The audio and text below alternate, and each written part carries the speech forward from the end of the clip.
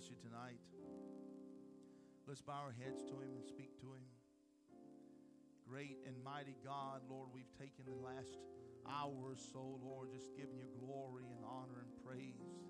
Lord, it didn't take very long to start singing, and your presence swept into the room, Lord, and started to change the atmosphere. Even in the pre-service, Lord, how great you are, Father. What a mighty close, Lord, there's just none closer, Lord God. How wonderful and precious you are to your people, Lord.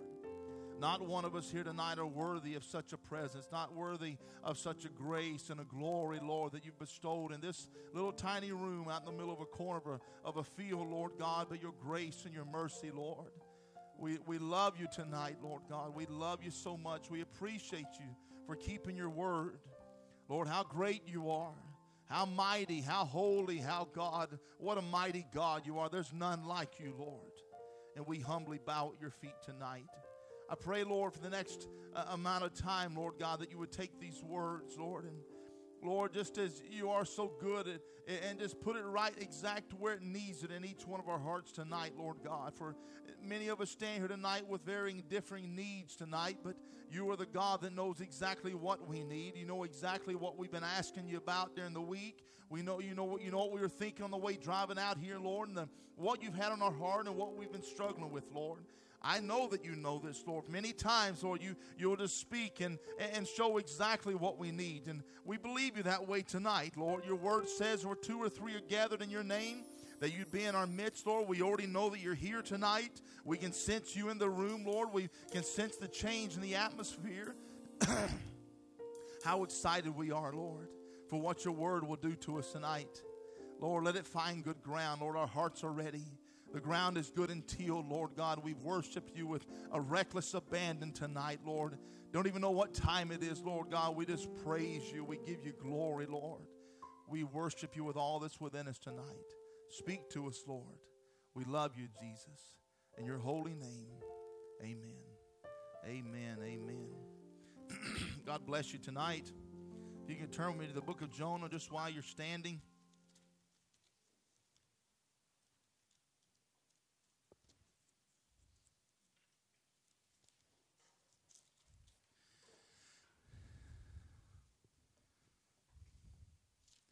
Appreciate the Lord's mercy to us. I appreciate each one of you coming out tonight. One of the first nights of the time change, and it's very dark outside, and it's not, perhaps the most enjoyable ride, but God knows your heart. He knows what you need tonight. You believe that? God knows exactly what you need tonight. It's not anything that I can give you. You didn't come here tonight to see anything that I'd have to say, some kind of show. You come here expecting to hear from the King. And that's why we worship him here tonight. I want to read that from chapter 1, verse 1, all the way down to verse 6.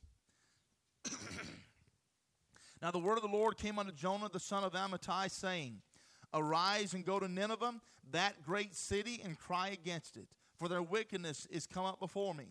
But Jonah rose up to flee unto Tarshish from the presence of the Lord, and went down to Joppa, and he found a ship going to Tarshish. So he paid the fare thereof, and went down into it, to go with them unto Tarshish from the presence of the Lord. Again he says that, fleeing from the presence.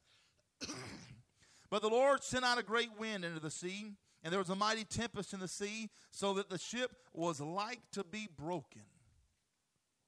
Then the mariners were afraid, and cried, every man unto his God. You notice that's a little g. And cast forth the wares that were in the ship into the sea, to lighten it of them. But Jonah was gone down into the sides of the ship, and he lay and was fast asleep. So the shipmaster came to him and said unto him, What meanest thou, O sleeper? Arise, call upon thy God, if so be that God will think upon us, that we perish not. You may be seated tonight. That would be where we get our title from tonight. What meanest thou, O sleeper? Arise and call upon thy God. What meanest thou, O sleeper? Arise. We shared a lot in the last amount of time how easy it is for Satan to lull you to sleep.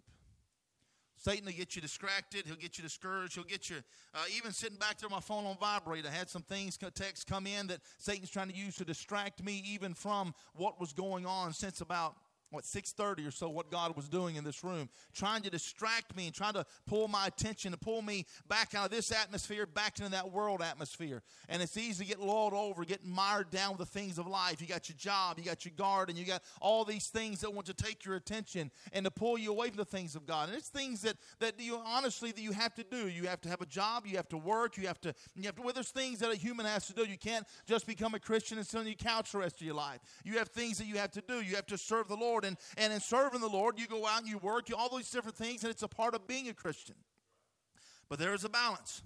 There is a balance to each one of it. I've shared with you many times that in my heart, my desire, the reason I work a job besides to provide for my family is that it gets me from service to service.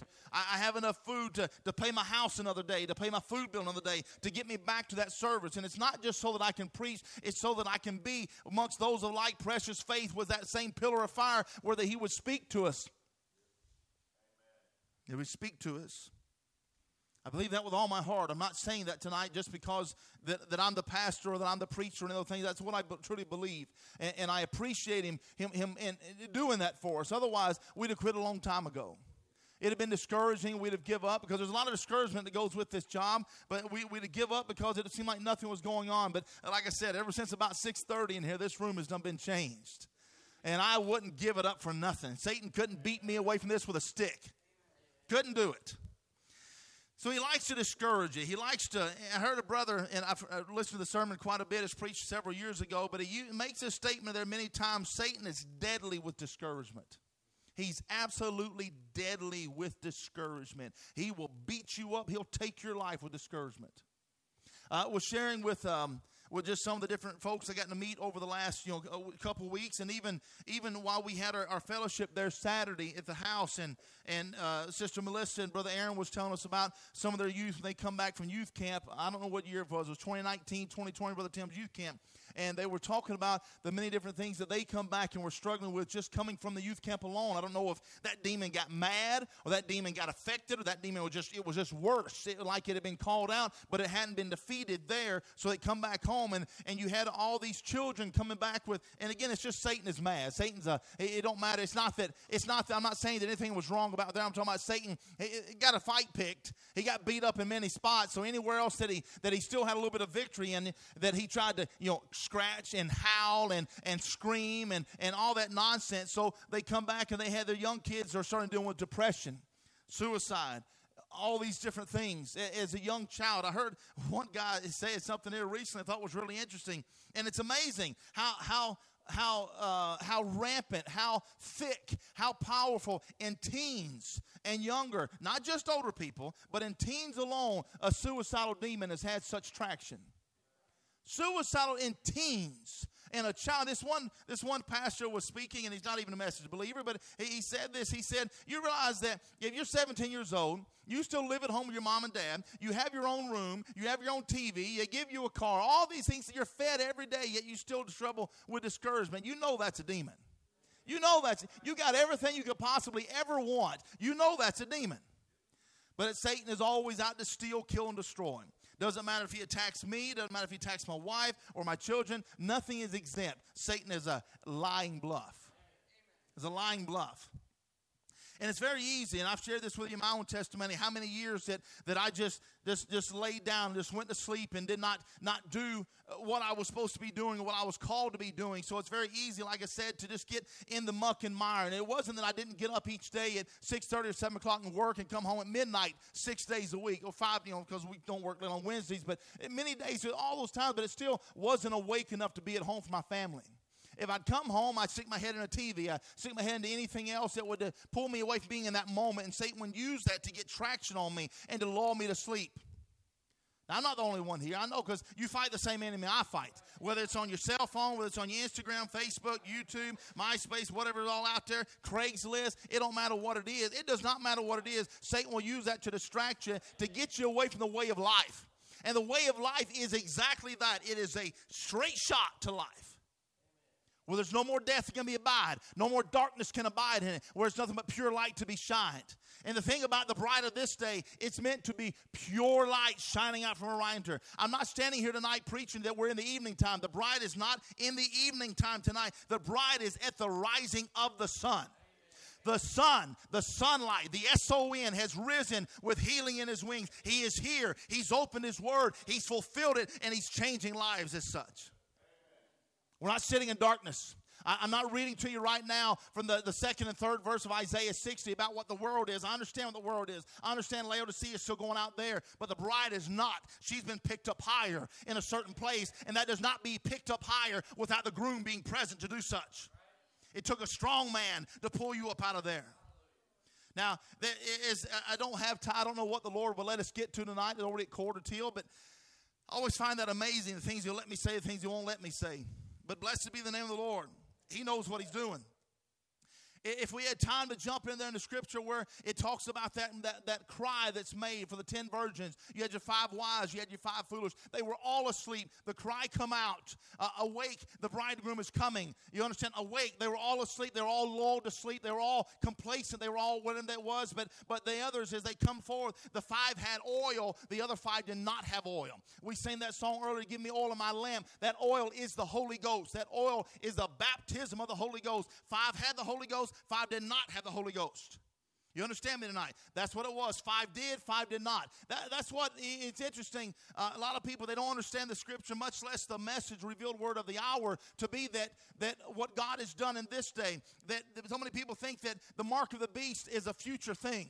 It'll only happen out in the future. It'll happen in the tribulation. That's not what the prophet taught. That's what the scripture says. The mark of the beast is the refusing of the Holy Ghost, which is Christ. So it's one of 2 things. You'll either take Christ or you'll take Satan. You'll take Lucifer or whatever you want to call him. It's only one of 2 things. You'll either take Christ and you'll move in that hidden life of Christ, or you'll take Satan, that mark, and you're marked away. And you're locked away in that for all time until the day of destruction for thyself. But when you've moved into that seal of life and you moved in that seal of the Holy Ghost, and it is a day-by-day thing, Satan will want to trick you that things don't get perfect right away, that right away your life is better and no more struggle, no more hard things going on. That's when things really get hard. And we had people say, well, it wasn't until I started going to your church and my life still really get hard. Satan is against you every day. He's against you every day. Maybe that'd be a good sign. If Satan's fighting me, that he's trying to keep me off of something. If Satan, the different ministers that have ministered here, you watch how you get into a certain area and all of a sudden you get sick. And Satan wants you to keep you from not saying that. He'll get you in a certain area trying to make it feel awkward, or maybe it'll hurt this feeling or hurt like that. Satan will try to do that because Satan is constantly trying to keep anything of life to be said. But blessed be the name of the Lord. God cannot be defeated. God will have his way here tonight. So when that cry went out, arise, arise, come you out to meet him. Come you out to meet him. It wasn't to stay in your old dead denomination, to stay in the creed and the dogma. And it's interesting, I didn't realize in my life how much of that still would come over into a person that was raised for so many years in that life or in that world and that influence. And that old dogma, that dead creed, it'll stay in there. Even once you've been justified, sanctified for the Holy Ghost, it still has to be bled out.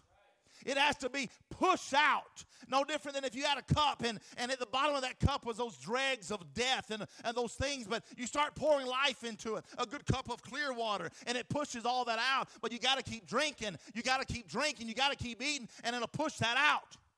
It doesn't matter if you sit in a church all your life and you're faithful to every service, but you're still carrying that old man. It doesn't help you, and it don't help anyone else that you're supposed to help. Wake up. Wake up. What meanest thou, O sleeper? We've seen just in these first verses right here that these men that were with him, they were not considered Christians. They were not considered Hebrews. They were not considered Jew, which Jew is not a bloodline. Jew is a set aside. It's become a bloodline because of those seeds, but that meant to be sanctified, set aside for the master's use. And if we make it to Romans 4 later, you'll see that where what God did through Abraham, and he made that promise, and it laid upon that one believer. And he was such a believer that God was so impressed that God can tell this man something. No matter how far out, no matter how out of this world or unimaginable something to be, that man would say, I believe that. I believe that. And it wasn't like you had somebody come by and interview him later. So you met with Elohim later today. Yes, I did. Okay, what did he say? Well, this is what he said. Now, wait a minute. You're a certain age. How many kids do you have up to now? I have none. How many kids do your wife? No, we have none. Well, didn't someone tell me that maybe you've been examined and you're both sterile? You're probably both sterile. She can't have kids. You can't have kids. Neither one of you. Obviously, he did with Hagar, but neither one of them had a. There's sometimes that it's interesting how that you have a male seed, you have a male, you have a female. Sometimes that male has got a strong enough seed that if a woman is a little bit weaker in that area, it can still impregnate versus someone that's not. You understand? It's interesting how that works. Neither one of them can have kids. Okay, so he said what again? I believe that. He promised me that. See, that promise from a believer is not meant to be, I would say, we're not accepted as a group. We're not accepted as just this church, Word Made Flesh or Simply. We're not going to take a rapture just because you go to this church. It's an individual affair. We're not Hebrew, we're not Jew, but as far as the faith seed, that exact individual seed, that's what's married to him. So, now we've talked about a marriage, and we've done said arise, come out to meet the bridegroom. It's to come into a marriage, and it's not on the other side. The wedding takes place here. That is when you say, Lord, I do. I do what you say, and I don't do whatever he says. Now, I can't remember. It's in the COD book. And they've got several different questions put in there. They're trying to form that together from different messages. And I think it's in Questions and Answers on Genesis. They're asking Brother Branham in that same vein. And he says it plainly like this for me to paraphrase. You'll either take Satan's word about it or you'll take God's word about it. And you say, about what? Anything. Absolutely anything. So you'll either hybridize. You'll either fornicate or commit adultery against your husband to whatever lie Satan tells, or you'll go the way of life and you'll accept it, and you'll call everything else that's over there as a lie, and you'll claim what he says to be truth. So, for example, I'm trying to think of a real good, just a natural place. If you had someone come along and say you had a husband and wife that got married, and they were married, and she knew him, he met her, they were together, they're married, they're living together in such a union, and then some stranger comes up and starts telling her things that are not true about her husband and things she doesn't have access to. This guy, she never met him before, but he walked up and started telling her lies. Lies after lies after lies. You used to have guys that would travel around for years as your carpetbaggers, as your door-to-door salesmen and different things like that. Some of those guys would sell you, they'd sell you anything. They literally, the bark off a tree. They'd sell you anything. They were so polished, such a, kind of that kind of a realm. They'd sell you anything and make you believe any tonic, any toddy, any little thing they had that this is going to cure everything. And you look at it, you're like, there's no possible way. But okay, this man speaks good, I'll take it and accept it. In this realm, you have a liar, an established liar, the father of lies, the evil one, and you've been already known well about him in your life. You've already been well taught about what he is, and where he's going, where he'll end. But the one that's married to you, this one is standing here with his arms wide open, his words saying, this is for you, this is true, nothing else matters but what I say about you. But it's so easy many other times to listen to the lie than listen to the truth.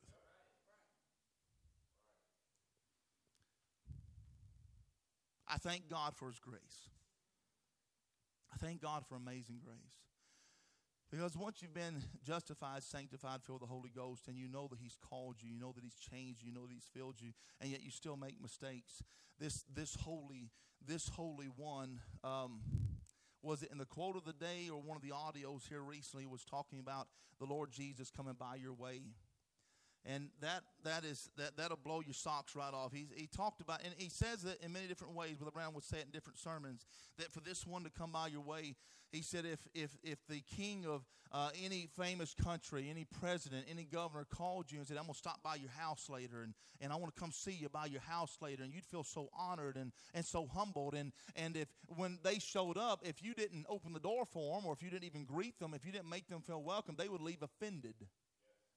You won't even let me come in? And what if they wanted to come in with muddy boots? What if they wanted to come in with anything like that a woman would say, you're not coming to my house with that? What if they smelled like pigs? It don't matter. You're not coming to my house like that. And they would be offended, and you would hear about it, and they would never come back.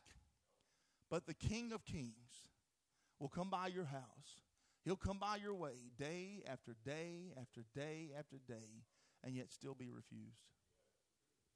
Now, even in someone that's his wife, because she's learning to wake up and be sensitive to the Holy Ghost, to be sensitive to the leading of the Lord.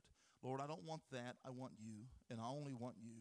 I don't want to be attracted by the shiny and the glare of this world. I want that solid glow of the Holy Ghost. I want it to change my life. I want it to quicken this seed that's on the inside of me so that one day these atoms will be so changed and I'm just gone. I want to be awoke tonight. I want to be awakened by His word. I want to be quickened by His life. This is the message out of the angel on the commission, 1950. Brother Branham said, now just shake yourself a little bit. Shake yourself a little bit. Pinch your inside part. Pinch your inside part. He said, wake up. Wake up. What more could God do? What more could He do? He couldn't heal you against your faith no more than nothing, could He? And if you do believe Him, you're healed anyhow. Is that right? It's your faith in God's word that He can heal you. Now, don't disbelieve. Have faith in God. Do you believe Him with all your heart? If it wasn't for this prophet with a seventh grade education, we'd have never known, never been put in such a light as this, that he would say that if the Lord Jesus was standing in front of you in the same flesh that He died in, and you told Him, He said, He'd say a lot in the very suit that He gave me. If He was standing here in that same suit that He gave me, and you said, Lord Jesus, would you heal me? And He would tell you, I can't. I already did. I already did. I already did. I was preaching Sunday, and it goes with this, on about the full maturity of the word that's available in this day. The full maturity of the word that's available in this day. And I wanted to, and I know I've read this to you quite a bit, but I want to read this to you again because I've had some things that I went through this week as the Lord's been dealing with me, different kind of sickness that Satan's put on me, and I've kept constantly quoting this. I disbelieve Satan. I disbelieve Satan. I disbelieve Satan. I disbelieve Satan. Over and over and over, to the point where I couldn't even barely walk. And I would say, I disbelieve Satan and I could walk again. I disbelieve Satan and I can walk again. This is in the Revelation of Jesus Christ, out of the church age book. He said, Jesus said about Satan, he has no part in me and I have no part in him. The devil would like to prove that different, but he cannot. So he does all that he can to destroy confidence in the word. You heard me tonight. He does all that he can to destroy confidence in the word. Confidence in the word.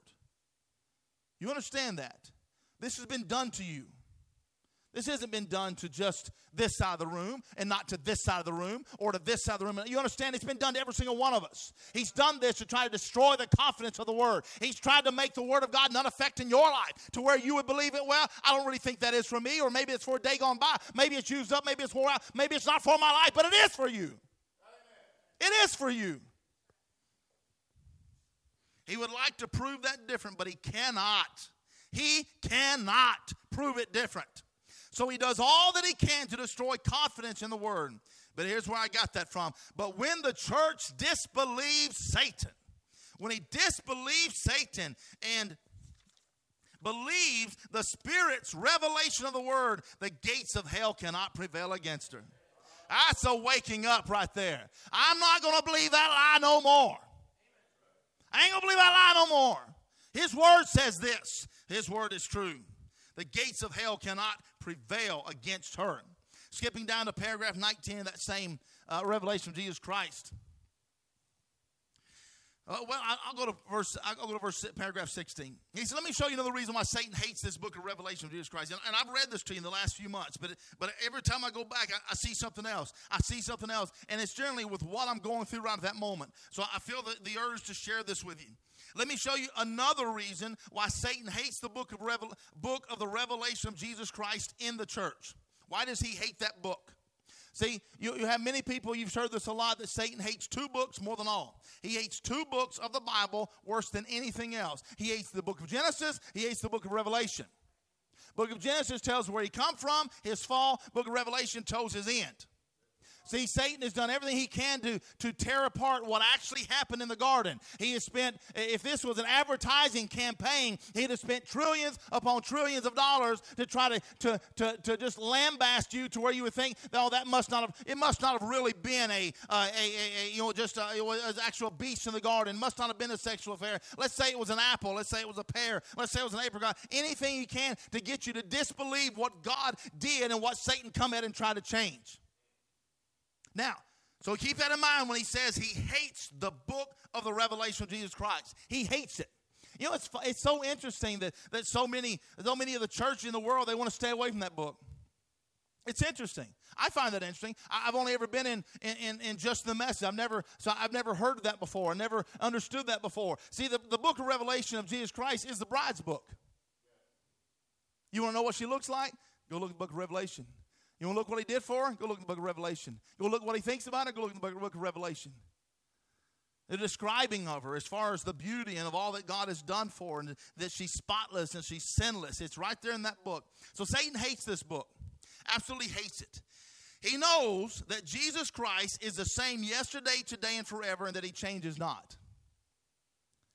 So your enemy knows this. We just read that with you, how that he knows that he has no part in Jesus, and Jesus has no part. He knows this, and he hates it, and he wants to change it, but he cannot. He also knows that the Lord Jesus Christ is the same yesterday, today, and forever. So when the Lord Jesus Christ kicked him out of heaven, he's the exact same Lord Jesus Christ as he is right now. And it'll be the same Lord Jesus Christ that throws him in the lake of fire. Same one. Well, no, it's different. He got older. He's wiser now. No, same one. He does not change. I read that Sunday. There are two immutable things. God does not change. He's the exact same one. Satan knows this. You know, these are things that we've struggled with. Even being raised in a message church my whole life. Brother Brown, that scripture was on meetings all over this planet. Jesus Christ the same yesterday, today, and forever. But still Satan can kind of come at you in a way, well, maybe that was the Bible. Maybe that's the future day. No, it's right now. He's the exact same right now in this room as he was any time in the Bible. Even before there was a creation. Exact same person. And your enemy knows it. 100% unequivocally knows that he's the same. Do you know that tonight? That he is the same. See, the prophet would say he knows that a whole lot more than do 90% of the theologians. They would tell him all the time, days of healing are over. All that died with the apostles. God doesn't do that anymore. But yet here he is. He knows that since God is immutable in his nature, that he's just as immutable in his ways. Thus, Satan knows assuredly that the original church at Pentecost, with the power of God, which is Mark 16 in action, is the true church that Jesus claims as his own. All else is false. It has to be. All else is false. It has to be. No different than, we share that a lot with, so you know them by their fruits. If you were only an apple farmer, if you only had apple trees, and you had apple trees as far as the eyes can see, and someone else comes to buy your apple trees, and in that they see a bunch of pear trees, and they're like, well, no, I'm here to buy an apple farm, and well, no, they're all apples. No, I'm seeing pears there, I'm seeing grapefruit, I'm seeing all those things. That's not all apples. Hey, well, no, you just go with it. No, I can see the fruit and tell you what it is. I can see the fruit and tell you what it is. So many times that Satan has watered it down to put it to where they put all that back in the Bible. They put it all back in the apostles. They want to say the apostolic age is over. That makes him not the same. That makes the Lord Jesus Christ not the same. If he isn't the same person that can come upon your life and change you to the point where your shadow would pass across someone and raise them up, then maybe he changed. Or maybe you're not quite there yet. Because he's the same. He's the same. And you will look like this. You will look like this. Now remember this. Christ in the true church is a continuation of the book of Acts. I'll stop right there. You got that up for charity? Christ in the true church is a continuation of the book of Acts. Who believes that tonight? Raise your hand. You really believe that it's a continuation of the book of Acts. The prophet would tell you that they'll write another book after you, a book of Acts after you, of the exploits. If I had time to jump into what Daniel says about you, about the bride of this day, the people of this day, that he would say it like this, that know their God. And that's not just, yes, I know the Lord. No, I know him, and I am known by him. That's a husband-wife relationship. Those that know their God will do iddly-piddly things. That's not what Daniel said. Daniel says great exploits. Great exploits. Or did Jesus change? No, he's still the same. Christ in the true church is a continuation of the book of Acts. But the book of Revelation shows how that the Antichrist spirit would come into the church and defile it, making it lukewarm, formal. And here's the key word right here, powerless. I had an opportunity to witness to an apostolic Pentecostal brother.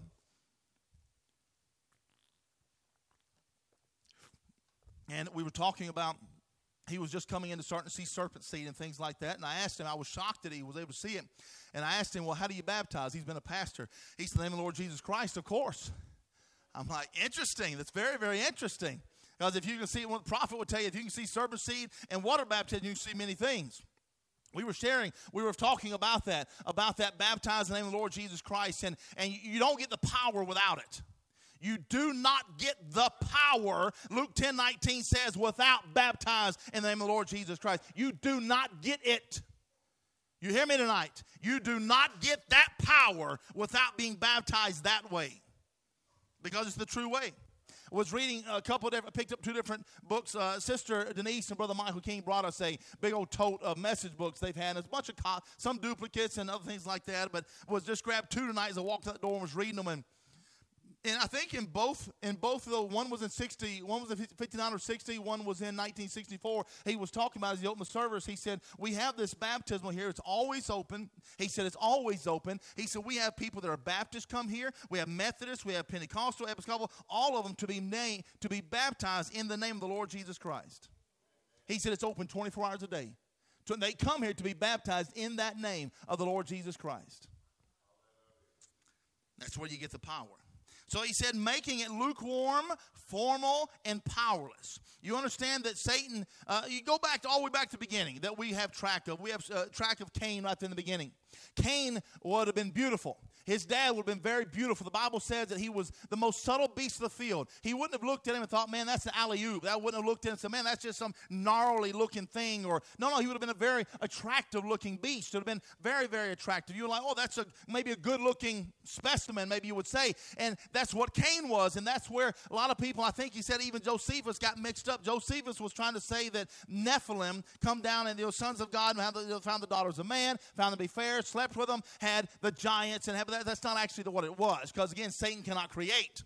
You cannot take an angel and press into a human body and then bring a seed from that. It's impossible. He's not a creator. He's a perverter. So you're talking about that truth of what was there, that he wanted to tear it down to where that this guy that you think, well, because it looks nice, because he speaks well, because he's well polished, and he had the most beautiful sacrifice to present, the absolute most beautiful sacrifice. He had all these fruits, he had all these berries, he had all these vegetables, flowers, whatever it might have been. He walked up to the Most High, and the Most High blew it back in his face.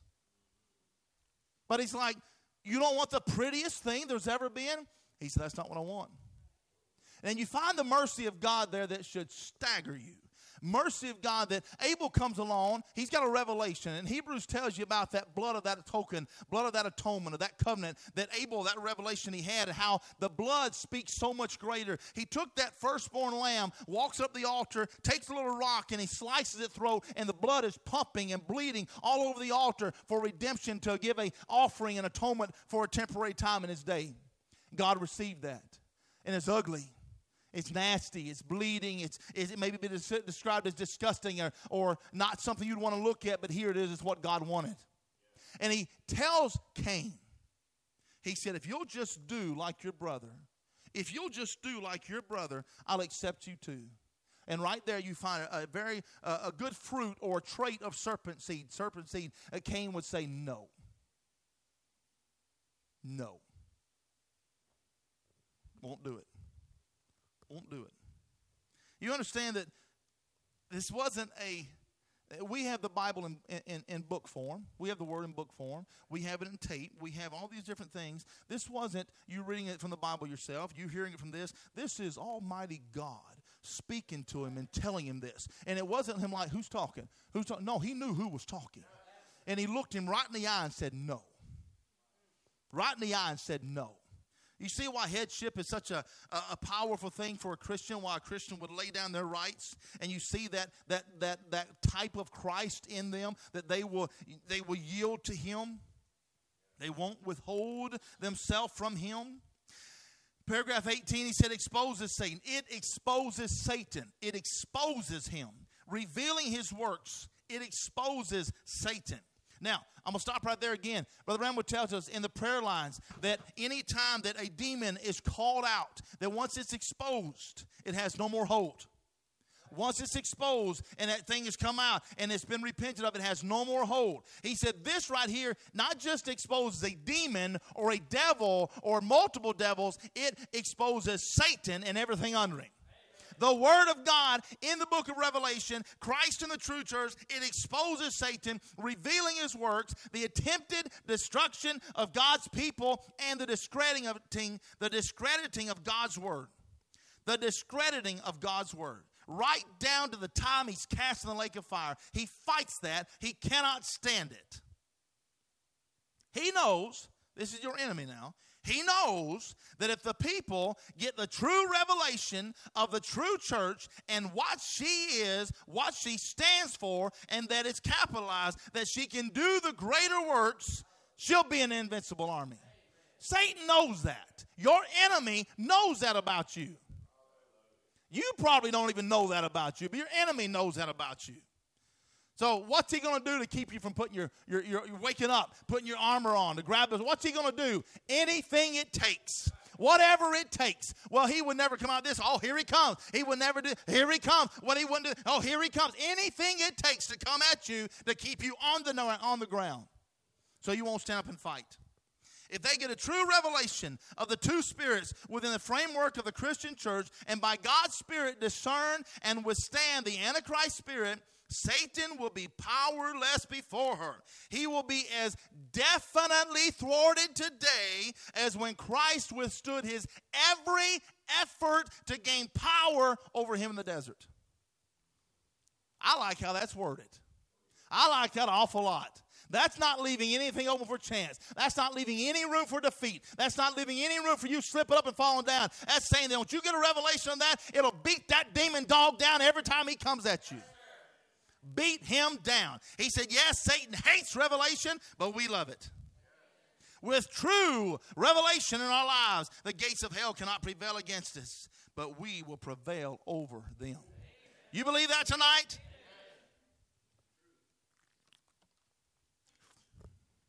Awake, awake. Awake, awake. Wake up, thou mighty man of war. Put on your armor. Disbelieve Satan and believe God. Turn me over to Romans chapter 4.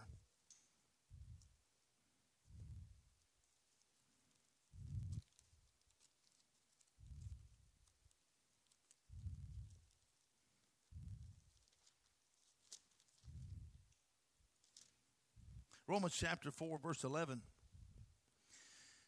Romans chapter 4, verse 11. He received the sign. He received the sign of circumcision, a seal of the righteousness of the faith which he had yet being uncircumcised, that he might be the father of all them that believe, though they be not circumcised, that righteousness might be imputed unto them also. And the father of circumcision, to them who are not of the circumcision only, but who also walk in the steps of that faith. Walk in the steps of that faith of our father Abraham, which he had being yet uncircumcised. For the promise that he should be the heir of the world was not to Abraham or to his seed through the law, but through the righteousness of faith. For if they which are of the law be heirs, faith is made void, and the promise made of none effect. Because the law worketh wrath, for where no law is, there's no transgression. Therefore, it is of faith, that it might be by grace, to the end the promise might be sure to all the seed. All the seed. Not just one, not just some, but to all of the seed. Not to that only which is of the law, but to that also which is of the faith of Abraham, who is the father of us all. As it is written, I've made thee a father of many nations, before him whom he believed, even God, who quickened the dead, and called these things which be not as though they were. And I read all of that to build up to this right here. Who against hope believed in hope. Who against hope believed in hope, that he might become the father of many nations, according to that which was spoken, so shall thy seed be. Thy seed be. And being not weak in faith, he considered not his own body now dead when he was about 100 years old, neither yet the deadness of Sarah's womb. He staggered not at the promise of God through unbelief, but was strong in faith, giving glory to God, being fully persuaded that what he had promised he was able also to perform. Fully persuaded. Fully persuaded. It doesn't say he left room for doubt, that he left room for anybody. He was fully persuaded. In the Message, Who Hath Believed Our Report, 1951, Brother Branham said, "Oh, Christians," he says this again, "pinch the inside man now. Pinch the inside man now. Wake up to the reality that Jesus Christ is here to manifest himself to you. And his present attitude now is just the same to you as it was to them back there." You believe that? That his present attitude to you right now is the same as it was to them back there. But he can only do as your faith will vindicate, or your faith will go to the Father and accept what he's already done for you. Don't live beneath your means. The sky is full of the real. Turn to 1 John chapter 3 with me. These are laying a foundation to something I want you to, if the Lord allows, to get to. 1 John chapter 3, verse 1. The elder unto the well-beloved. I'm so sorry. I'm in 3 John. 1 John chapter 3. I knew it was in the Old Testament. 1 John chapter 3, verse 1. Behold, what manner of love the Father hath bestowed upon us. What manner of love the Father hath bestowed upon us, that we should be called the sons of God. Therefore the world knoweth us not, because it knew him not. Beloved, now are we the sons of God, and it doth not yet appear what we shall be, but we know that when he shall appear, we shall be like him, for we shall see him as he is. And every man that hath this hope in him, every man that hath this hope in him purifieth himself even as he is pure. This is the same thing that Abraham has so locked on to, that God was so impressed with. Every man that hath this hope in him purifieth himself even as he is pure. Whosoever committeth sin transgresseth also the law, for sin is the transgression of the law. And you know that he was manifested to take away our sins, praise the Lord, and in him is no sin. Thank the Lord that there was a worthy sacrifice. Praise the Lord. Whosoever abideth in him sinneth not. You should say praise the Lord to that too. Whosoever sinneth hath not seen him, neither known him. Little children, let no man deceive you. Let no man deceive you. It's interesting he throws that in. Don't let no man deceive you. He that doeth righteousness is righteous, even as he is righteous. He that committeth sin is of the devil, for the devil sinneth from the beginning. For this purpose, the Son of God was manifested. This purpose, that he might destroy the works of the devil. For that purpose, destroy the works of the devil. I just read to you out of the church age book where he said this invincible army will thwart him, will definitely thwart him every time he raises up. Every single time. This word of God, this life that God has done. Because remember, every scripture that speaks of the groom speaks of the... Come on now. So what's your purpose? What is your purpose right now? To wake up, destroy the works of the devil.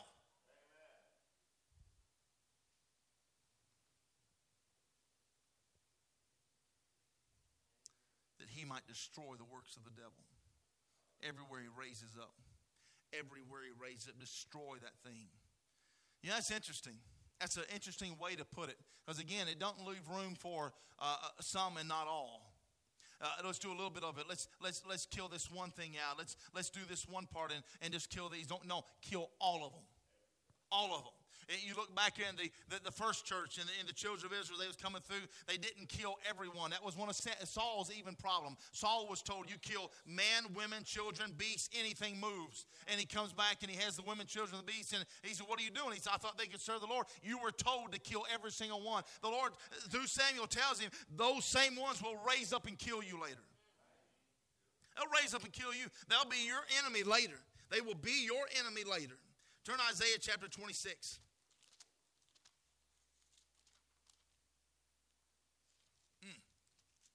Isaiah chapter 26, verse 11. It's hard to stay out of the book of Isaiah sometime. You get to quoting all day long out of that one book. It's powerful. Isaiah chapter 26, verse 11. Lord, when thy hand is lifted up, they will not see, but they shall see and be ashamed, for their envy at the people. Yea, the fire of thine enemies shall devour them. Lord, thou wilt ordain peace for us, for thou also hast wrought all our works in us. O Lord our God, other lords beside thee have had dominion over us, but by thee only will we make mention of thy name. It won't bow to any other God. They are dead. They're dead. All those other lords, they're dead. They shall not live. They're deceased. They shall not rise. Therefore hast thou visited and destroyed them and made all their memory to perish. All their memory. That's a pretty thorough whooping right there. Thou hast increased the nation, O Lord. Thou hast increased the nation. Thou art glorified. Thou hast removed it far unto the ends of all the earth. Turn over to Isaiah chapter 27. Verse 1. In that day the Lord with his sore and great and strong sword shall punish Leviathan, the piercing serpent. In that day. Even Leviathan, that crooked serpent, and he shall slay the dragon that's in the sea. In that day sing ye unto her a vineyard of red wine. I, the Lord, do keep it. I will water it every moment, lest any hurt it. I will keep it day and night. Fury is not in me. Who would set the briars and thorns against me in battle? I would go through them. I would burn them together. Or let him take hold of my strength. Let him take hold of my strength, that he may make peace with me, and he shall make peace with me. He shall cause them that come of Jacob to take root. Israel shall blossom and bud.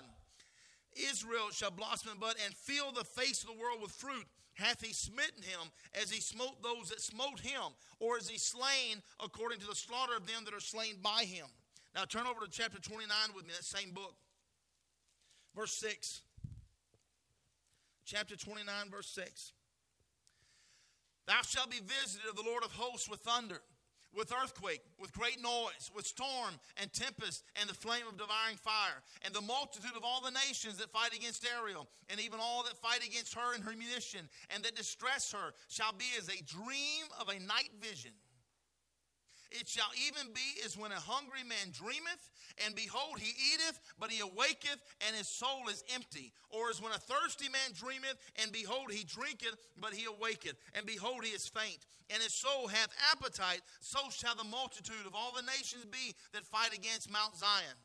Stay yourselves, and wonder. Cry you out and cry. They are drunken, but not with wine. They stagger, but not with strong deep. For the Lord hath poured out upon you the spirit of deep sleep, hath closed your eyes. The prophets and your rulers and the seers hath he covered. That day, and the vision of all is become unto you as the words of a book that is sealed. This is obviously not your day. The vision of all is become unto you as the words of a book that is sealed, which men deliver to one that is learned, saying, read this, I pray thee. And he saith, I cannot, for it is sealed. That is not your testimony. I pray. That's not your testimony tonight. And the book is delivered to him that is not learned, saying, read this, I pray thee. And he saith, I'm not learned. Wherefore the Lord said, forasmuch as his people draw near me with their mouth, and with their lips do honor me, but have removed their heart far from me, and their fear toward me is taught by the precept of men. Their fear toward me is taught by the precept of men. Therefore, behold, I'll proceed to do a marvelous work among this people, even a marvelous work and a wonder. For the wisdom of their wise men shall perish, the understanding of their prudent men shall be hid. Woe unto them that seek deep woe unto them that seek deep to hide their counsel from the Lord. They seek deep to hide it from the Lord. Their works are in the dark, and they say, who seeth us and who knoweth us? Surely your turning of things upside down shall be esteemed as the potter's clay. For shall the work say of him that made it, he made me not? Or shall the thing framed say of him that framed it, he had no understanding? It is not yet a very little while, and Lebanon shall be turned into a fruitful field, And the fruitful field shall be esteemed as a forest. You understand it's growing now. It's coming back. And in that day shall the deaf hear the words of the book, and the eyes of the blind shall see out of obscurity and out of darkness. They'll see. You understand? Something's changing. The meek also shall increase their joy in the Lord. The meek shall increase their joy. What a way to word that. And the poor among men shall rejoice in the Holy One of Israel. The meek shall increase. The meek shall increase. Now turn over to Isaiah chapter 52. Isaiah chapter 52. All of that building up to this right here. You understand that Jerusalem was a type of the Jews, and Zion is a type of the bride. The bride of this day is not a wimp. She's not a coward. She's not lazy. She's not running. She's not hiding. She's dressed for war. She's ready to fight, and she's going to beat anything that comes her way. Chapter 52, verse 1, awake, awake, put on thy strength. Put on thy strength, O Zion. Put on thy beautiful garments, O Jerusalem, the holy city. For henceforth there shall no more come into thee the uncircumcised and the unclean. Shake thyself from the dust. Arise and sit down, O Jerusalem. Loose thyself from the bands of thy neck, O captive daughter of Zion. Turn over to verse 6 now, that same chapter. Therefore my people shall know my name. Therefore they shall know in that day, that's this day, that I'm he that doth speak. Behold, it is I. How beautiful, how beautiful, how beautiful upon the mountains are the feet of him that bringeth good tidings, that publisheth peace, that bringeth good tidings of good, and publisheth salvation, that saith unto Zion, thy God reigneth. Thy God, thy watchmen, the ones that sit on the wall that watch and guard and they give the first word. So thy watchmen shall lift up the voice, shall lift up the voice.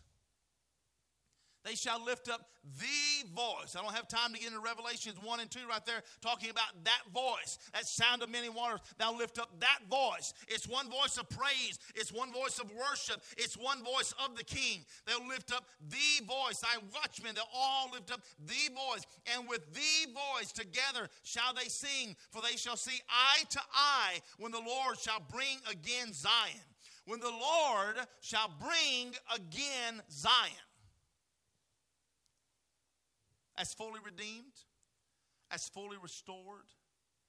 She's by his side. Praise the Lord.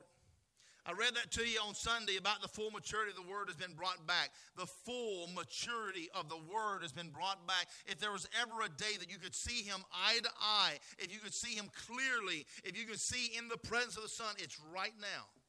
It's right now. That presence is available right now. If you turn over to Isaiah chapter 41, verse 10, just going back a little bit. Like I said, it's hard to get out of the book of Isaiah. Fear thou not. Isaiah 41, verse 10. Fear thou not, for I am with thee.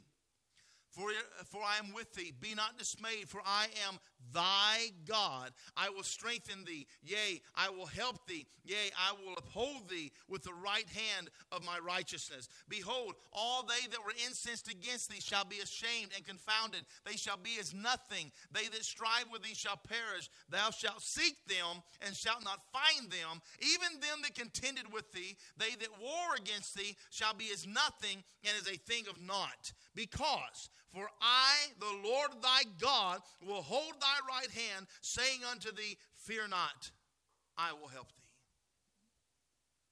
Fear not. In the Message of the Harvest Time, 1964, Brother Branham says, whosoever shall take one word out of this book, one word, or add one word to it. He said, man shall not live by bread alone, but by every word proceeding on the mouth of God. Live eternally by that word. So just as you have to have dead substance here to live by, you have to have Christ to live by here or you die. We take food, whether it was an animal, whether it was vegetables, and we take that and we live by it. But you have to take him and eat it, otherwise you'll die. But that is your strength. That is your life. That is your protection. We said that Sunday about the word of this hour is for your protection. It is your comfort. It is your peace. It is your Lord Jesus Christ. It is what keeps you. It's what keeps you. He said, what is Christ? In the beginning was the Word was with God, the Word was God, and the Word was made flesh and dwelt among us. And we said that earlier, He's the same as He was then. He's the same as He is now. And you are the same written epistle. You are the same written epistle, one for one age back then, one for the other. For the light of that hour, they failed to see it. He said, you'll reflect it. Turn over to Psalms chapter 84 with me.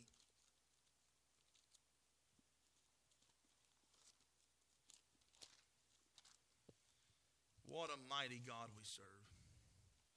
You know, if it was all me trying to tell you that we can do all this in your own strength, you can do this, and you can live a good enough life, and you can all these things, you can be able to stand on your own. You know very quickly that you wouldn't be able to. 5 seconds outside of His presence, and you're just knocked down. But with Him, you can do all things. Psalms chapter 84, verse 5. Blessed is the man whose strength is in thee, in whose heart are the ways of them, who passing through the valley of Baca made it a well. The rain also filleth the pools. They go from strength to strength, every one of them in Zion. They go from strength to strength, every one of them in Zion appeareth before God. Appeareth before God. You hear what that says? Appeareth before God. They in Zion, going from strength to strength. O Lord God of hosts, hear my prayer. Give ear, O God of Jacob. Behold, O God, our shield, and look upon the face of thine anointed. For a day in thy courts is better than 1,000. I'd rather be a doorkeeper in the house of my God than to dwell in the tents of wickedness. For the Lord God is a sun and a shield. The Lord will give grace and glory. No good thing. Do you believe that tonight? You got your Bibles out, everybody reading that? No good thing will He withhold from them that walk uprightly. That kind of gives a template for your life. Well, if I do what I want, if I say the things I want, if I live the way I want to live. No, that's not walking uprightly. You must live in His way. You must live His way. O Lord of hosts, blessed is the man that trusteth in thee. Blessed is the man that trusteth in thee. In the message of the masterpiece, 1964, Brother Branham said that now we find this perfect masterpiece that God had completed. He said, now we find it. We notice that He was all that He promised to be. He was all that He promised to be. He's all the promises, all of the prophecies, everything that God had made a promise of. Thy seed shall bruise the serpent's head. Now, He could not bruise it with the law. He could not bruise it with the prophets. But He did do it when the woman's seed became the masterpiece. Christ. He was the stone that Daniel saw hewed out of the mountain. He was the one could smite. He could. He's the one that could bruise the serpent's head. His life matched exactly the life of Moses. His life matched David. He said, let's see if he's that matching piece. Same one. Same one. Every scripture that speaks of the groom speaks of the wife. You are that today. This is your job. This is your role. This is your purpose. This is why you're being manifested. And Satan's telling you, no, you're just here to have a bad day. You're here to be discouraged and beat down without joy, without peace, without love, without all these things in your life. And he's still just a liar. Because he knows what you're here for. He believes it more than you do. So what do you believe tonight? What do you believe tonight? Do you believe what the Word of God says about you? Or do you believe what the liar, your enemy, your con man, the bluffer says about you at 1,000 times per second? He's not true. He's not true. Turn back to Isaiah chapter 62 and we can start to draw down to a close. The word of the Lord is true. Absolutely true. Remember that Zion is always a type of the bride of his wife. Who fights for you tonight? Who fights for you? Chapter 62, verse 1, for Zion's sake will I not hold my peace. He said, I will not hold my peace. And for Jerusalem's sake I will not rest, until the righteousness thereof goeth forth as brightness, and the salvation thereof as a lamp that burneth. You know, we say this a lot of times, that you're not alone. You're absolutely not alone. It was His will for you to never be alone. Do you understand that? That he don't want you to be alone. That you're meant to be with him. This is why you were created. This is why you were designed. Now, he doesn't just want some immature little thing.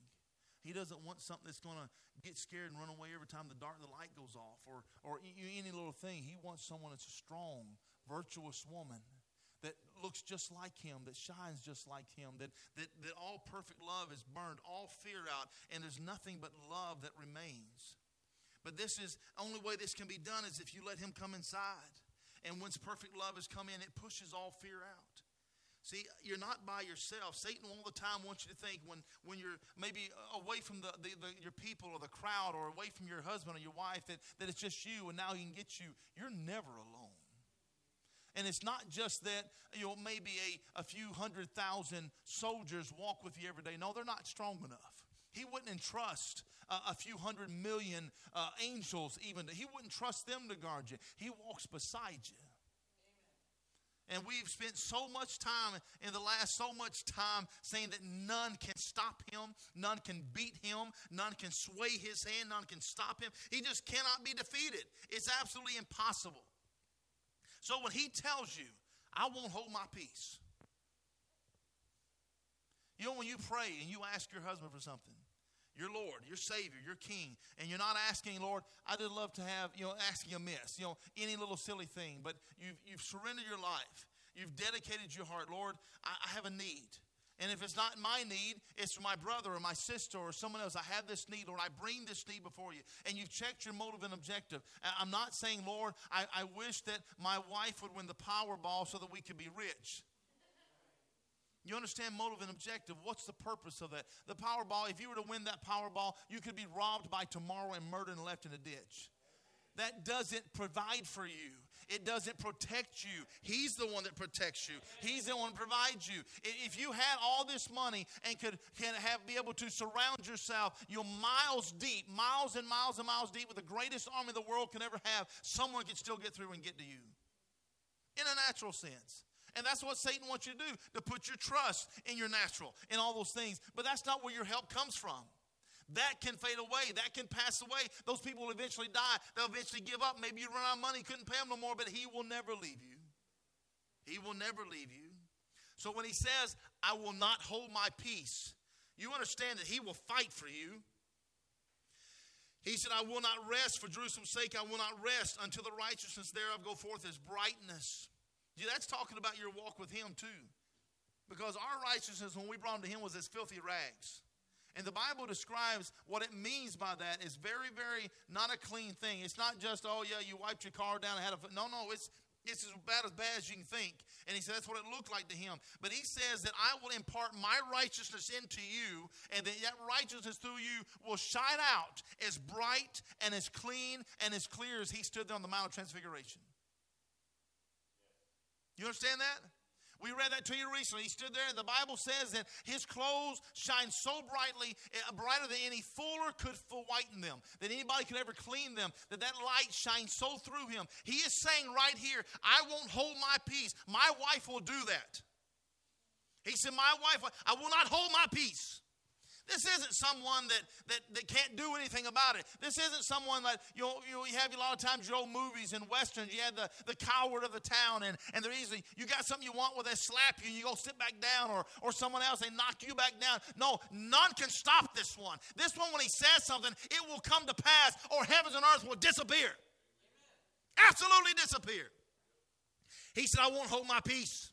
And the Gentiles shall see thy righteousness, and all kings thy glory. And thou shalt be called by a new name, which the mouth of the Lord shall name. Thou shalt also be a crown of glory in the hand of the Lord, and a royal diadem in the hand of thy God. Thou shalt no more be termed forsaken, neither shall thy land any more be termed desolate, but thou shalt be called Hephzibah, and thy land Beulah. For the land delighteth, the Lord delighteth in thee, and thy land shall be married. For as a young man marrieth a virgin, so shall thy sons marry thee. And as the bridegroom rejoiceth over the bride, so shall thy God rejoice over thee. He said, I've set a watchman upon thy walls, O Jerusalem, which shall never hold their peace day nor night. Yet they make mention of the Lord and keep not silence. they keep not silence. Let's stand on our feet tonight. Invite the musicians to come. Fear not, he said, I will help thee. I will be with thee. It's easy in the battle that we're in to get scared. It's easy to look at the waves, look at the fire, and try to want to cower back or draw back. But remember tonight, you're not by yourself. You're not alone. You can make it. You're going to make it. He's done promises. I've read all these promises to you tonight where he said, I'll bring it to pass. He said that. I'll bring it to pass. He can make it happen. Do you believe that tonight? I believe that tonight. It doesn't matter what I struggle with, God can overcome. He is greater. Our God is greater. You believe that tonight? Our God is greater than anything, anywhere, any place.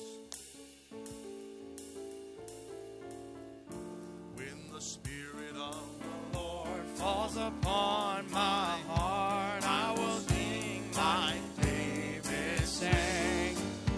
Oh, when the Spirit of the Lord falls upon my heart, I will sing like David sang. Oh, I will sing, I will sing. I'm gonna sing like David sang. I will sing, I will sing. I'm gonna sing like David sang. Oh, when the Spirit of the Lord falls upon my heart, I will pray like David prayed. Oh, when the Spirit of the Lord falls upon my heart, I will pray like David prayed. Oh, I will pray, I will pray. I'm gonna pray like David prayed.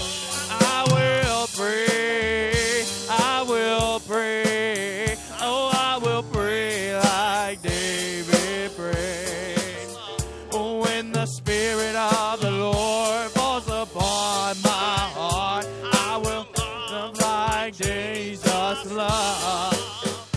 When the Spirit of the Lord falls upon my heart, I will love like Jesus loved. Oh, I will love, I will love. I'm gonna love like Jesus loved.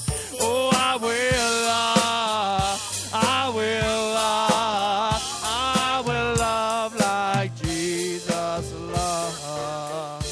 When the Spirit of the Lord falls upon my heart, I will dance like David danced. Oh, when the Spirit of the Lord falls upon my heart, I will sing like David sang. I will sing, I will sing. I'm gonna sing like David sang. I will sing, I will sing, I will sing like David sang.